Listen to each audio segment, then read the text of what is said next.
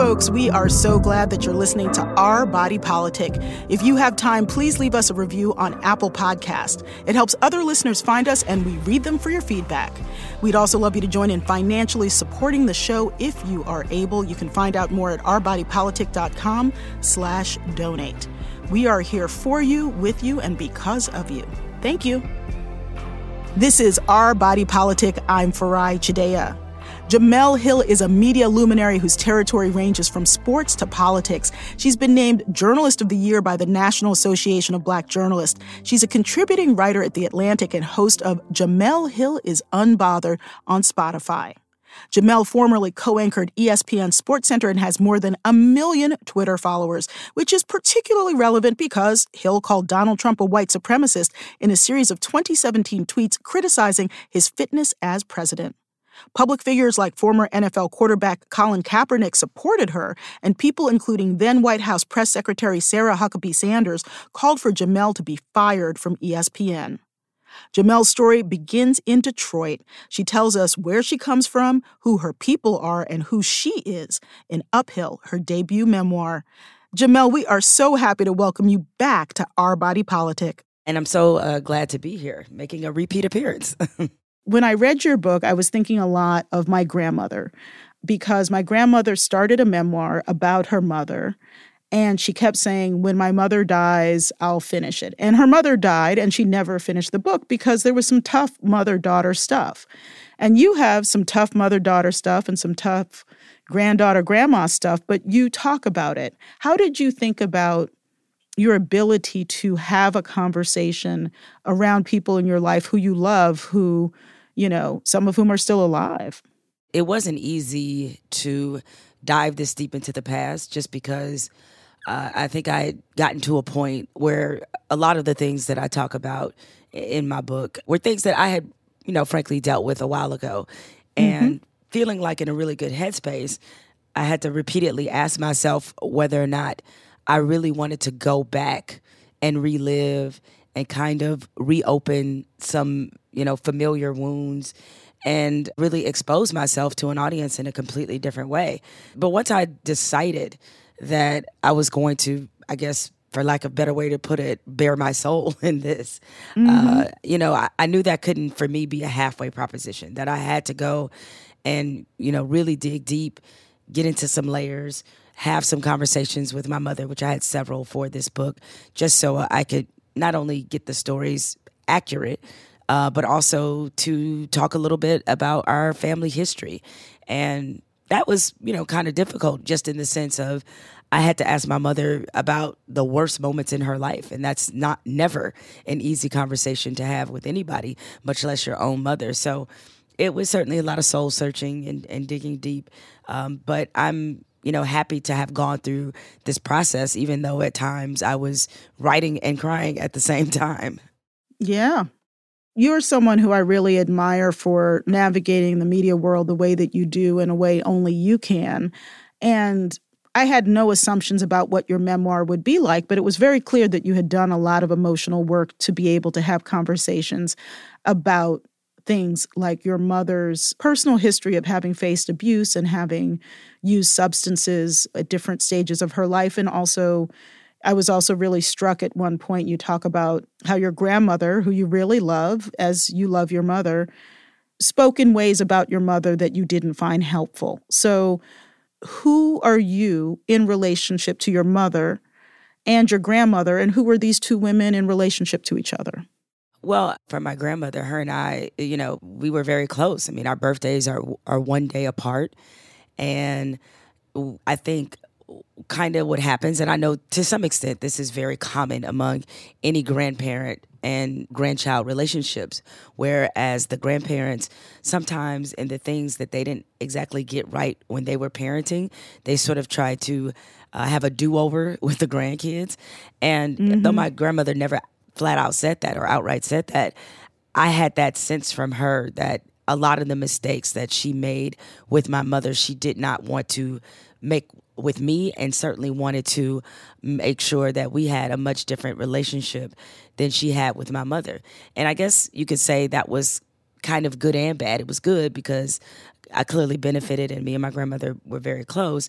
But I'm sure for my mother, for her to see that, it was probably at sometimes difficult. My mother was never jealous of our relationship, and she never presented it to me in that way ever, or ever made me feel that way. But I know there had to be a part of her that was wishing that she got the version of my grandmother that I got.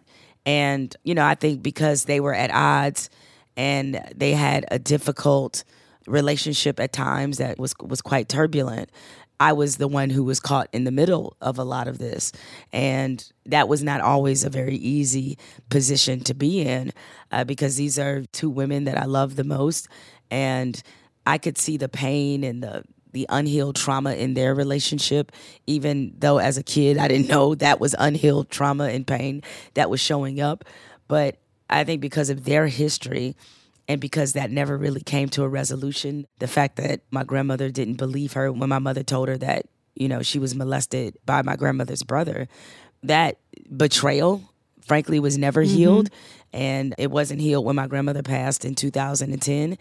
And because it was such an open wound all the time, I think it was just hard for them to get their relationship to a really healthy place. They were always in each other's lives. My mother, she never ever gave thought to abandoning my grandmother, or the love was real and the love was definitely there. But when they hit those rocky times, they were so much more rocky because of the unhealed trauma that was between the two of them.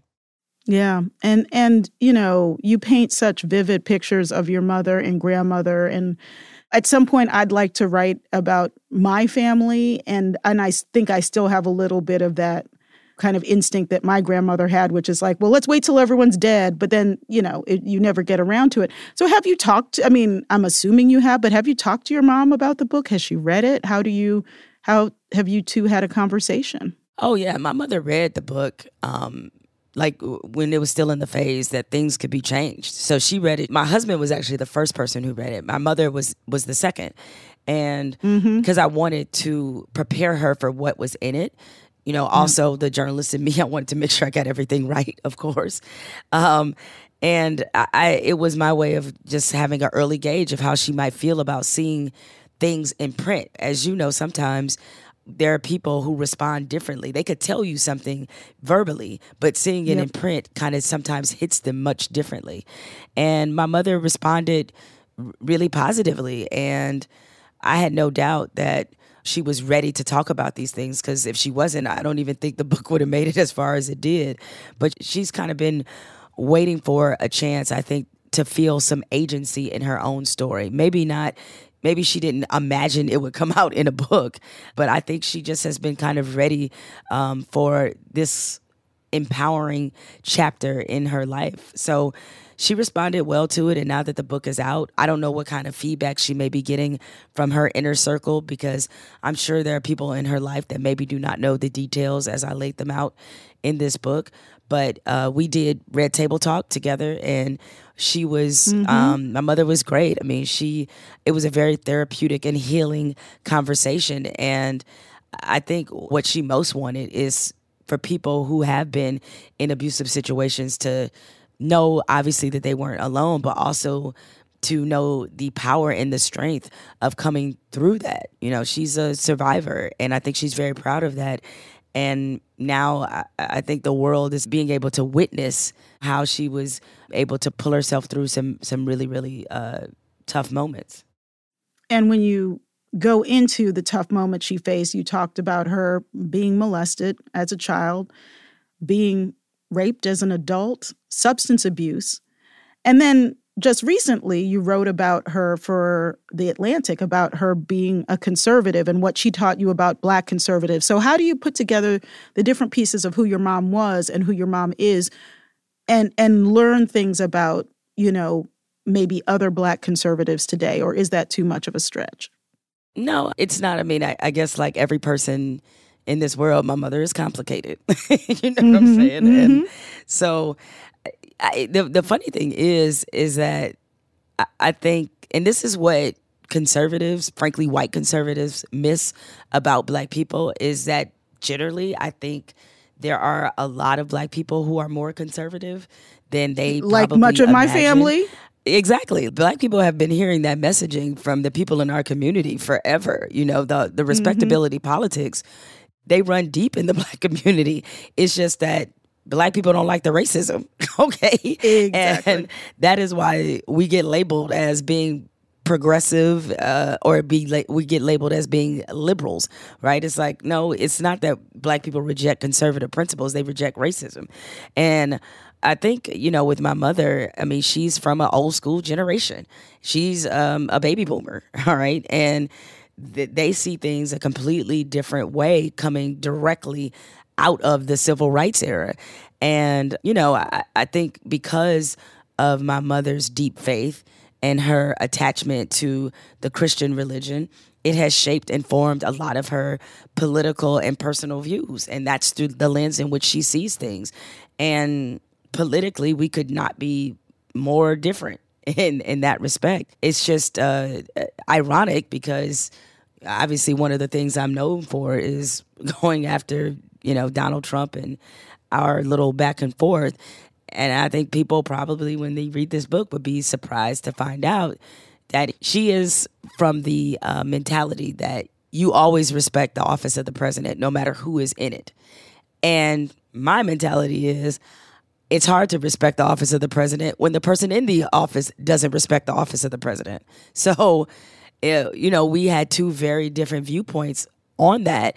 And though my mother definitely supported my right to speak out and, you know, everything like that, initially that wasn't really the case. And so I think how she sees the world and seeing it through that particular lens, I think that's why it has made for us having some interesting conversations.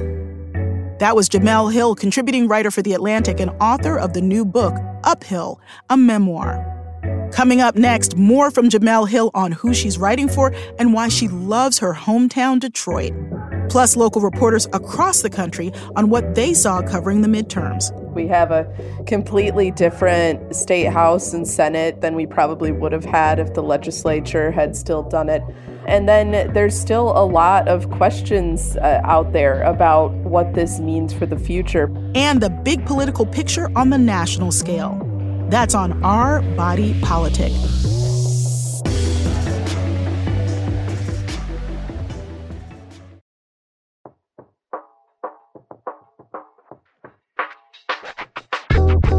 Welcome back to Our Body Politic. If you're just joining us, we're talking to Jemele Hill about her debut memoir, Uphill.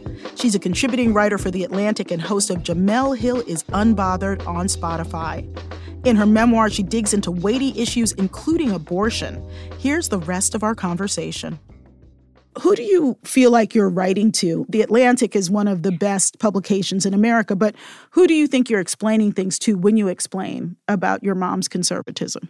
Well, I feel like I'm, talking to, in many ways, the white conservatives who get this wrong about Black people, like not understanding that it's not conservative principles in their nature that are a turnoff to Black people. Because, you know, we've been hearing respectability politics from people in our community our entire lives. And so when I wrote that piece for The Atlantic, it was a way of giving people a window into how a lot of Black people think. So, you know, I hope that people were able to kind of glean something from that and learn something. Yeah, absolutely.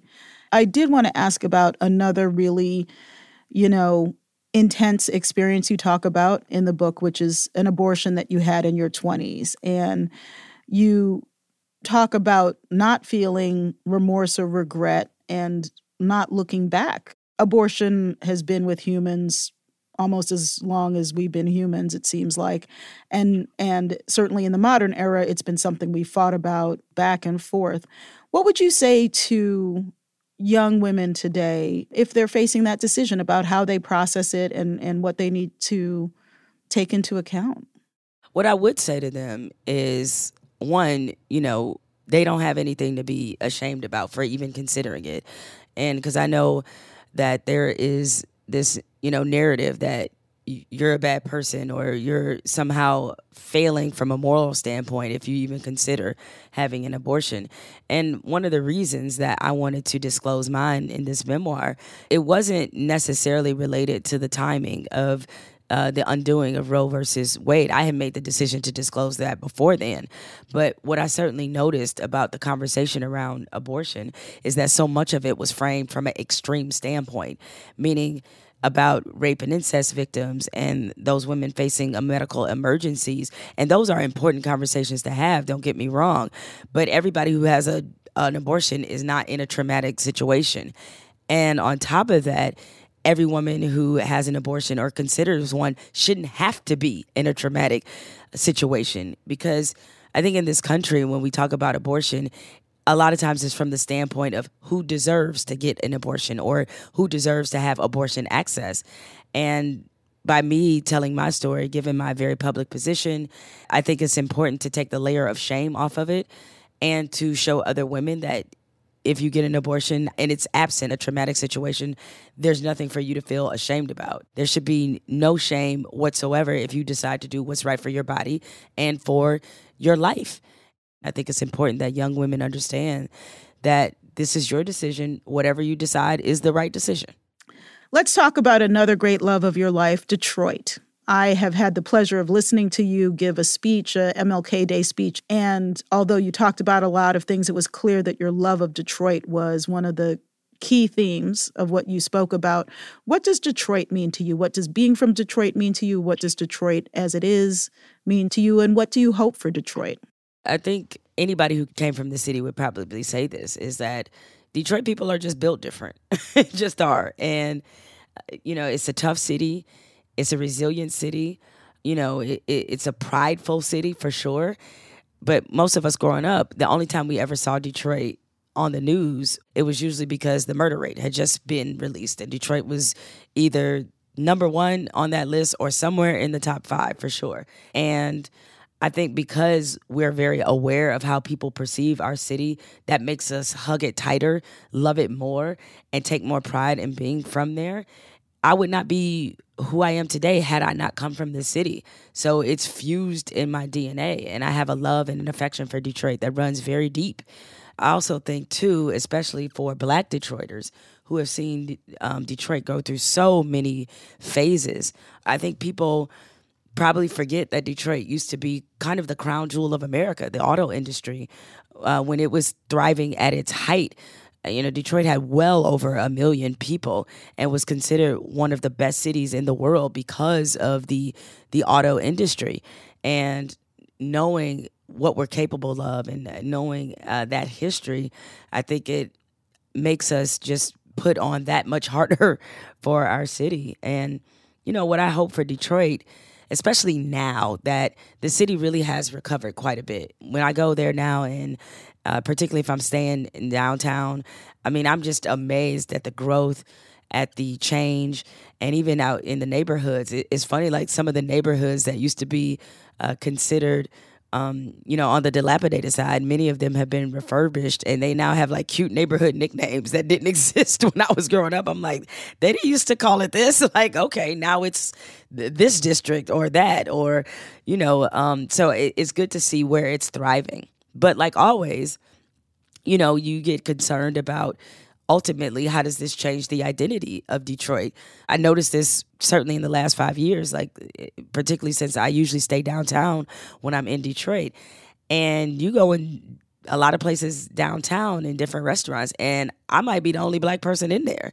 And that is not how Detroit used to be. So I think people who live in D.C. or Chicago or other places, Black people can identify with this feeling, is that you definitely want the change, you want the investment, you want the growth, but what you don't want to see are the people who for years put in a certain amount of sweat equity. You don't want them then pushed out of it and kept on the outside or frozen out of all of the success. And unfortunately, I think there's probably too much of that in Detroit now, particularly in those areas that have now come alive, because Detroiters should be rewarded for their faithfulness to this city. And so I don't want a situation where the things that attracted people to Detroit are also the first things they push out when you have other people sort of trying to change the identity of what the city is. From a leadership standpoint, I think, it kind of starts with not being so quick to sell out for growth. I mean, growth is important, and I'm not saying like turn down growth, but I think whatever growth is introduced into a city has to include the people who actually live there and the people who have given this city their heart and have put in the sweat equity. They have to be included in the process. Don't come there to build something and then hire everybody outside of the city that you're in. Make sure that the residents there and the people there, that they have some personal investment in whatever it is you're trying to do, and that every project or every development should be in collaboration with and not just some kind of takeover. So, whatever are the cultural norms and, practices of the city, you have to respect those. Well, Jemele, I could talk to you all day, but I would just tell people to go read your book, Uphill. You really come from a place of strength and vulnerability, and I really appreciate you sharing your story with the world. Thanks, Jemele. Thank you. I appreciate you having me. That was Jemele Hill, author of Uphill, a memoir, and contributing writer for The Atlantic. You're listening to Our Body Politic. I'm Farai Chideya. Where we come from shapes what matters to us and our politics. So we're talking to 3 local reporters about what they've learned from voters in the field while covering the 2022 midterms. First, we go to Minnesota. Hiba Ansari, a reporter with the Sahan Journal, covered a historic victory for Black women in the North Star State. Over the course of the last few months were some really exciting state Senate races in Minnesota. So the state of Minnesota had never elected a Black woman to the state Senate in 164 years of statehood. This time around, there were a number of candidates who are Black women that were running to represent parts of Minnesota in the state Senate. And 3 of them won on Tuesday. 2 of them were now the youngest women also elected to the state Senate. So it really just revealed a lot about how important it is to have representation of all kinds in your state legislature, and how all of these women who won in the state House and in the state Senate as well, who come from different backgrounds, are really going to be able to bring in that experience and shape policy for all Minnesotans. And they have that lived experience that is going to inform their work. Ansari also dug into the different visions of public safety in the Hennepin County attorney's race. With the Hennepin County attorney's race, for example, the winner of that race is former Chief Public Defender Mary Moriarty. She's white. She ran against Martha Holton Dimmick, a retired judge who was a Black woman. And that said, both of their approaches to the position would have been very different. I think that's a race that really reveals a lot of the conversations we're hearing now about public safety. And, is the future of our public safety policy is going to be one of progress that really looks at overhauling the public safety system, or are we going to try to stick to the status quo and make reforms where we can while still maintaining the system and making sure that it is also working for everyone at the end of the day. I think that's a conversation people are having, not just in the Hennepin County attorney's race, but even in just their regular everyday conversations about what the future of public safety in Minneapolis and in Minnesota is going to be like. It is, again, really important to have people who can bring those lived experiences to the table. For example, in the Hennepin County sheriff's race, there were 2 Black candidates running. The woman who won, Dawana Witt, has told us about how she's had members of her family face incarceration. And so she's coming to that position with that lived experience, informing her work. It's really interesting to see 2 candidates who, again, come from these 2 different schools of thought of how we should be approaching public safety. Where is the system not working for people at all versus how can we reform the existing system? You also see people running on these differing platforms at the city level as well. It really is front of mind for anyone running anywhere in Minnesota. And people really resonate with one or the other. So that's kind of why you see these really close margins in these very important races, especially something like the Hennepin County attorney. And now that public safety has become such a huge part of our conversations, that race became so important. And people were really eager to learn about the candidates running in that race and what they actually have the power to do. It's one of the most powerful positions in government, especially when it comes to creating public safety and criminal justice policies. Next up is Texas, where Alex Wynn, a reporting fellow with the Texas Tribune, covered ballot initiatives to decriminalize marijuana.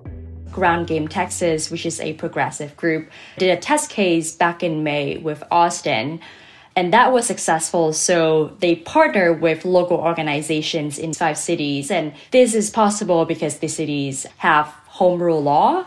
So, if the law isn't explicitly forbidden by the state or federal laws, then it's possible for the city to amend laws or create ordinances by themselves. And I think on the ground, some prosecutors or police department have kind of deprioritized arresting or charging for low-level marijuana possession. But, it's one thing to have that, another thing to have a law that say we are not ticketing or arresting people for possessing these things. And so I think we are looking to see what the implementation process look like. But the voters in these 5 cities overwhelmingly voted for these ballot propositions. According to Wynn, many grassroots organizations targeted voter outreach to AAPI voters. A lot of the focus was on language support because there's just so much diversity within the community. And even though some communities do receive official language support, so for example, the Vietnamese community do receive some official language support in certain cities because they're now the 3rd largest or most spoken language in the state. But that's obviously not the case for for example, Korean community. And so we saw a lot of effort to translate materials or voting guides into multiple different languages, AAPI organization hosting candidate forums with different candidates. I think also several civil rights organizations also did language support for voter protection hotline or kind of translate those kind of materials as well, even though we're still waiting to see what the data look like on AAPI voters in this election. We know that the AAPI voters bloc is definitely growing. And at the same time, the community is very diverse and not a monolith. So there will always need to be effort from both the Democrats and the Republicans to really invest in outreach and to best support the multitude of ethnic groups and communities within the AAPI voters. And that brings us to our last state, Michigan. Lauren Gibbons, a political reporter with Bridge, Michigan, reported on the impact of the state's independent redistricting commission. The districts changed pretty substantially, but it showed just how much this independent commission really changed how the political structure in Michigan works, right? We have a completely different state house and Senate than we probably would have had if the legislature had still done it. And then there's still a lot of questions out there about what this means for the future, particularly in the Detroit area, where a lot of these districts now spread out from Detroit into the suburbs, and also just generally for Michigan, does this slim Democratic majority hold? I also think the other thing that really impacted Michigan politics this year was the abortion issue. We had Proposal 3 on the ballot that was a major motivator for a lot of voters, and this is the first time in decades that Michigan has seen a Democratic trifecta. And I think it'll be really fascinating because while they do have the majority now, it's a very slim majority, and a lot of these districts were extremely competitive. So these Democrats will have to go back to voters in 2 years or 4 years, depending on whether they're in the House or the Senate, and say, this is what I did in the legislature. So you're definitely seeing a big push by a lot of Democrats advancing the progressive causes that have just not gotten hearings in the legislature for decades at this point. The Senate in particular has been in Republican control since 1984. So I would imagine definitely we'll be hearing a lot of progressive and Democratic causes will come up. While there was support for election deniers within the Republican Party, Gibbons said Michigan voters were not impressed. I think where the biggest influence beliefs about 2020 occurred was in the selection of nominees at the convention level for Republicans specifically. So there were a few candidates apiece for Attorney General and Secretary of State. And the two Trump-endorsed candidates who had both played a pretty big role in alleging fraud occurred in Michigan. Unproven claims, none of those claims were held up in court or by any of the many audits, investigations that happened. So I would say the biggest impact was at the Republican level, where delegates were choosing those nominees. At the electoral level, when voters had a chance, these candidates were beat by wide margins. We saw that, especially in the Secretary of State's race, where Kristina Karamo was one of the major backers of election fraud claims in Michigan, she focused that campaign in large part on her concerns with Michigan's electoral process and voting procedures. And ultimately, she didn't raise as much money as Secretary of State Jocelyn Benson did. That message just didn't resonate with the general election voters. That was Heba Ansari, reporter with the Sahan Journal, Alex Wynn, reporting fellow with the Texas Tribune, and Lauren Gibbons, State House reporter with Bridge, Michigan, weighing in on the midterm election results around the country. Coming up next, our weekly roundtable Sipping the Political Tea with Sabrina Rodriguez, national politics reporter for The Washington Post, and Kimberly Atkins-Stohr, senior columnist for The Boston Globe and inaugural columnist for The Emancipator. That's on Our Body Politic.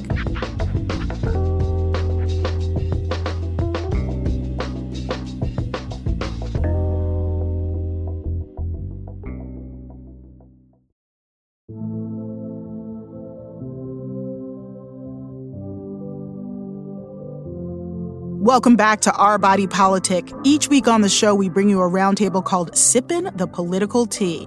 And the tea is pretty hot this week. Joining me is Kimberly Atkins-Stohr, senior columnist for the Boston Globe and inaugural columnist for The Emancipator.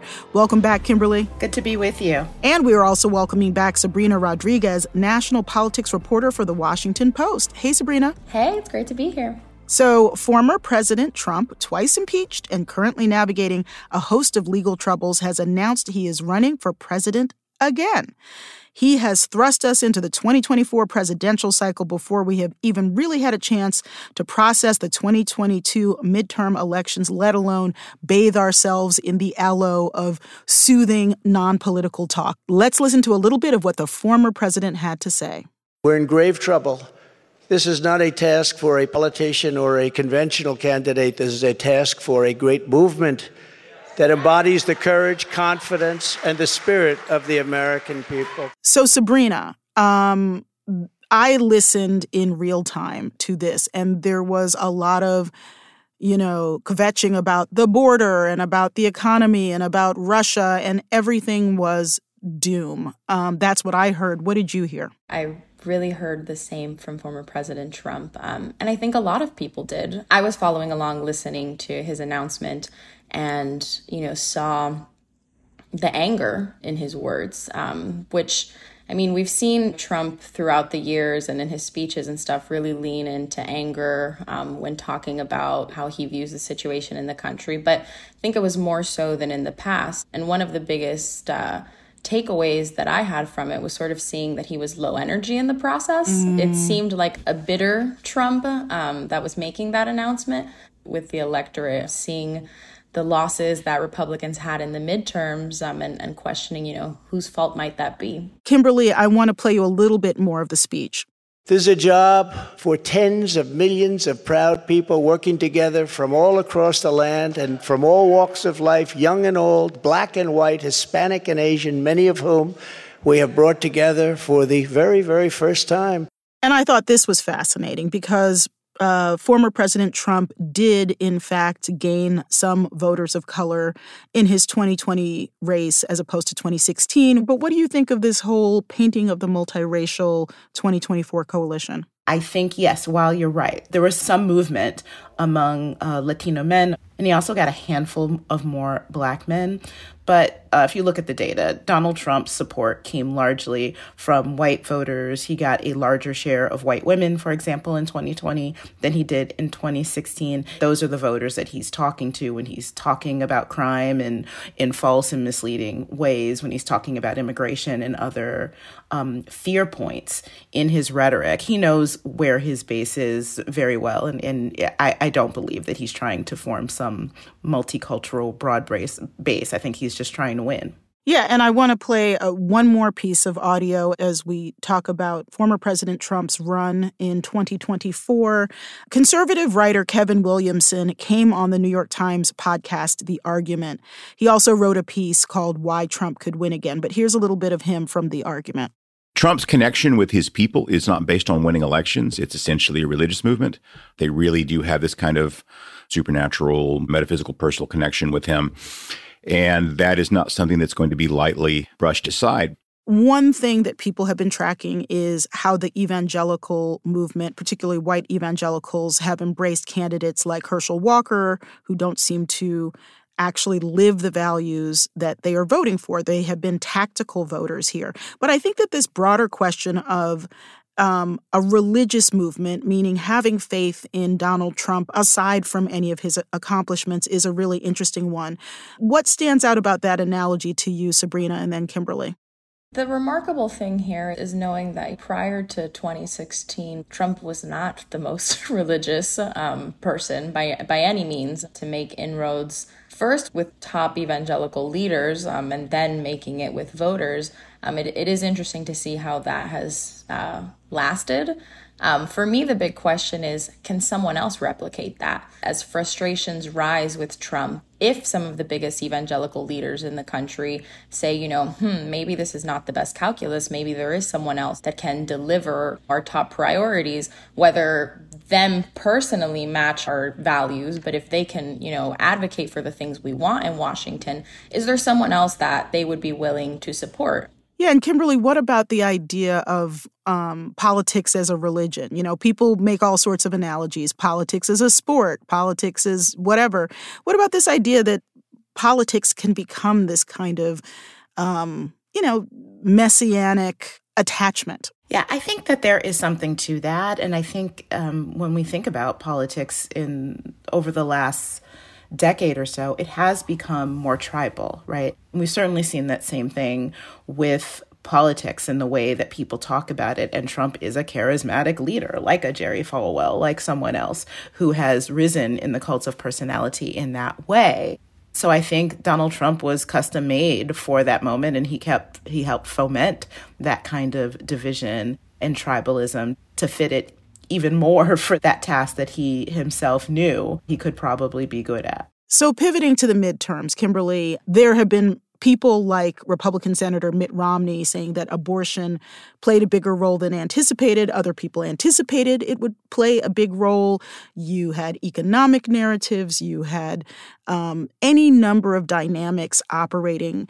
What is your sort of big takeaway from how the midterms have broken so far? I think what we learned from this is that there was a number of issues that galvanized voters, particularly young voters. Young voters saw this election as particularly existential. And I believe that abortion, after the Supreme Court's decision in Dobbs, which overturned Roe, was a big motivator in that. We saw in places like Michigan and Kentucky where abortion was on the ballot itself, won in those states. I think it's hard to, the way polling goes, the way it was really hard to tell what an impact abortion would have is that it seems to assume a one-issue voter. When we see these polls, It's like the number one thing is the economy. It's inflation. Abortion is 3 or 4. And that gives you the impression that it's less important when voters are actually voting for all of the above. And I think the fact that with young people, it was about student loan forgiveness. It was about abortion access. It was about climate ballot. It was about a number of things. In the Emancipator, we call the young voters of color the other swing voters because their choice is either to vote Democratic or stay home, and they chose the former in the midterms. Yeah, and Sabrina, we interviewed, for example, Maxwell Alejandro Frost, who became the first Gen Z member of Congress.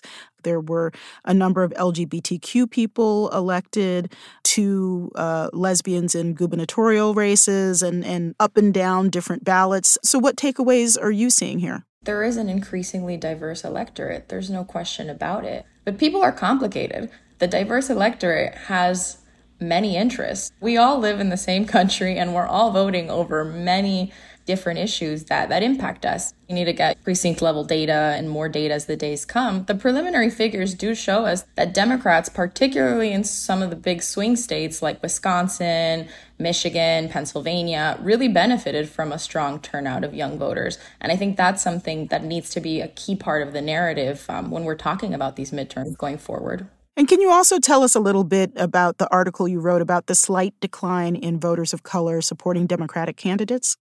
The big thing for me is always like 2 things can be true at the same time. And it can be that voters of color overwhelmingly supported Democrats or really helped in their victory. And Republicans can have also made some level of inroads.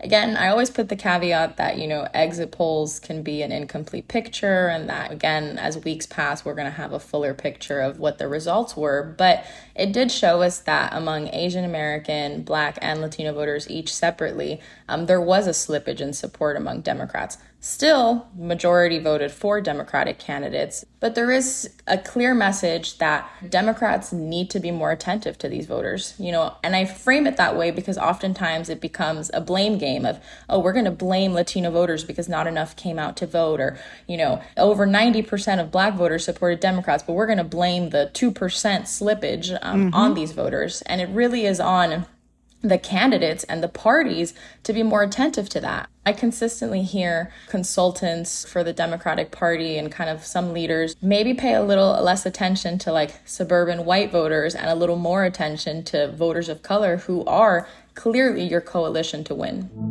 You're listening to Sippin' the Political Tea on Our Body Politic. I am Farai Chideya. We are unpacking the 2022 midterm results with Sabrina Rodriguez, national politics reporter for The Washington Post, and Kimberly Atkins-Stohr, senior columnist for The Boston Globe and inaugural columnist for The Emancipator. So let's talk a little bit about the mechanics of voting and elections, which have been very contested. Numbers of election workers who operate in a nonpartisan manner have been targeted with death threats. This election seems to have been a mixed bag. We didn't see any major instances of violence or threats at polling places. There was a guy who showed up with a knife at a polling place, various other things like that. Maricopa County Sheriff Paul Penzone made it clear that he would not tolerate disruption or harassment of election workers or voters in the Phoenix area, for example. I will not, I profess this and I will continue to, I will not allow for nor will I stand for any threat to this facility, the votes, or the people. So we're not going to wait for you to do harm and then try to react to it. We're going to prepare in advance so that you can't do harm. And Maricopa County, which is the former stomping ground of the man who was President Trump's first pardon, Sheriff Joe Arpaio, has been a place of high tensions. It's also a state where Kari Lake lost her race. What did you make, Kimberly, of election security, election interference, and what we learned from these midterms? Yeah, so I think we learned a couple things. The fact that there were no major problems, that the election went off without a hitch, that was a real win over election denialism. I think it was such a decisive win that you even saw candidates conceding in a way that they didn't do in 2020, which is really important for democracy. In Arizona, where you have Maricopa County has this big county-wide election counting process that takes days or weeks. I give props to officials there for prepping folks to be prepared to wait that long, but that allowed things like the denialism from folks like Donald Trump to claim falsely that something nefarious was going on when it really wasn't. And Sabrina, how did you track or make sense of, these questions of election denial, the Lake defeat in the gubernatorial election in Arizona. How do you read the tea leaves? It was a good night for democracy, I would say, if we have to like sum it up overall with the midterm results to some extent. There was a big question around some of these candidates that had basically said that they weren't going to necessarily accept the results if they didn't go their way. So to see folks that either had said they weren't going to accept results or had been very coy about what their plans were, one by one, accept defeat, put out the standard statement, what used to be normal, what should not be surprising, of people just saying, thank you to my opponent, thank you to the people that supported me, we lost, it sucks, it is what it is. Seeing all of these folks admit defeat also just shows that if they have future political ambitions and stuff, clearly this is part of the calculation, that it did not benefit them to challenge the results. It's welcome news that people don't think it's a good idea to be challenging election results at this point after everything we've seen in the past couple of years.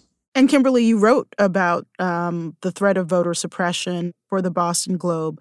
Tell us what you've been tracking. What we're saying is right.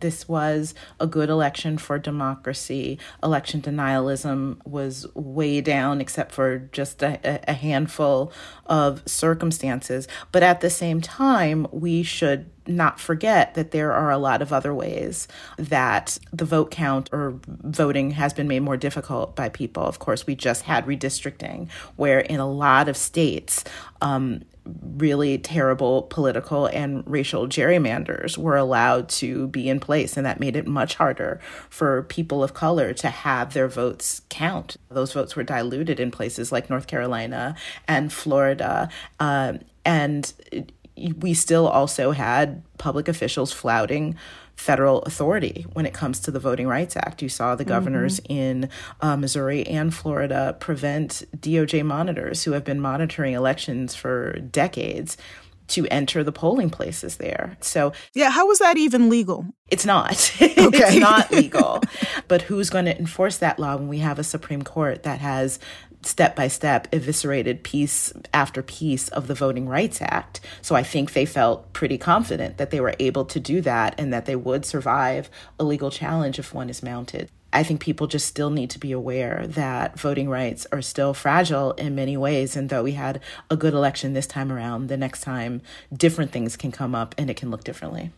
Given the narrow margins of party victory in the House and Senate, what do you see ahead, Sabrina? What are you keeping your eyes on in terms of Congress, fights for leadership, both inter- and intra-party issues? At this point, the House Republican majority, it's going to be very narrow, and it's going to make it really hard for them to agree on anything. I am a skeptic of Congress getting much done in the next 2 years and obviously the Georgia runoff is still outstanding. So there's a question of the 51st vote with Senator Raphael Warnock if he wins. But either way, a Democratic majority in the Senate and a Republican majority in the House, there is a real question about their ability to work together. What are things on the agenda that they could potentially collaborate on? And Kimberly, wrapping it up, what do you see ahead, or what are you looking to find out? Yeah, I think Sabrina is exactly right. I think outside from the things that they must deal with, like things like the debt ceiling, it's going to be really tough with these very, very narrow majorities in both houses, frankly, for people to get stuff done. We saw even when Democrats had a narrow majority in both houses, it was difficult to get things done. You'll really see where people's priorities are. But I think Democrats in particular will be motivated because in 2024, it's not just a presidential year, but the map for the Senate races is much, much harder for Democrats. So I think they will be pushing to try to do things. I think you'll still see not much cooperation on both sides. So I think we have to buckle up and see what happens. Well, we will buckle up. It is going to probably be a bumpy 2 years, but, we are certainly here on this show in it to win it in terms of providing information, and we can't control anything else. We can just give people information just like both of you do, and we will all make our choices. I'm so grateful to have talked to both of you. Thanks, Kimberly. Thank you for having me. And thank you, Sabrina. Yeah, thanks for having me. That was Kimberly Atkins Stohr, senior columnist for the Boston Globe and inaugural columnist for The Emancipator, and Sabrina Rodriguez, national politics reporter for The Washington Post. Thanks for listening to Our Body Politic. We're on the air each week and everywhere you listen to podcasts. Our Body Politic is produced by Diaspora Farms. I'm host and executive producer Farai Chideya. Jonathan Blakely is our executive producer. Nina Spensley is also executive producer. Emily J. Daly is our senior producer. Bridget McAllister and Tracy Caldwell are our booking producers. Steve Lack and Anoa Shanga are our producers. Not Tina Bean and Emily Ho are our associate producers. Kelsey Kudak is our fact checker. Production and editing services are by Clean Cuts at 3Cs. Today's episode was produced with the help of Lauren Schild and engineered by Archie Moore and Mike Gaylor. This program is produced with support from the Ford Foundation, Craig Newmark Philanthropies, the Charles and Lynn Schusterman Family Philanthropies, Democracy Fund, the Harnish Foundation, Compton Foundation, the Heising Simons Foundation, the Be Me Community, Katie McGrath and J.J. Abrams Family Foundation, and from generous contributions from listeners like you.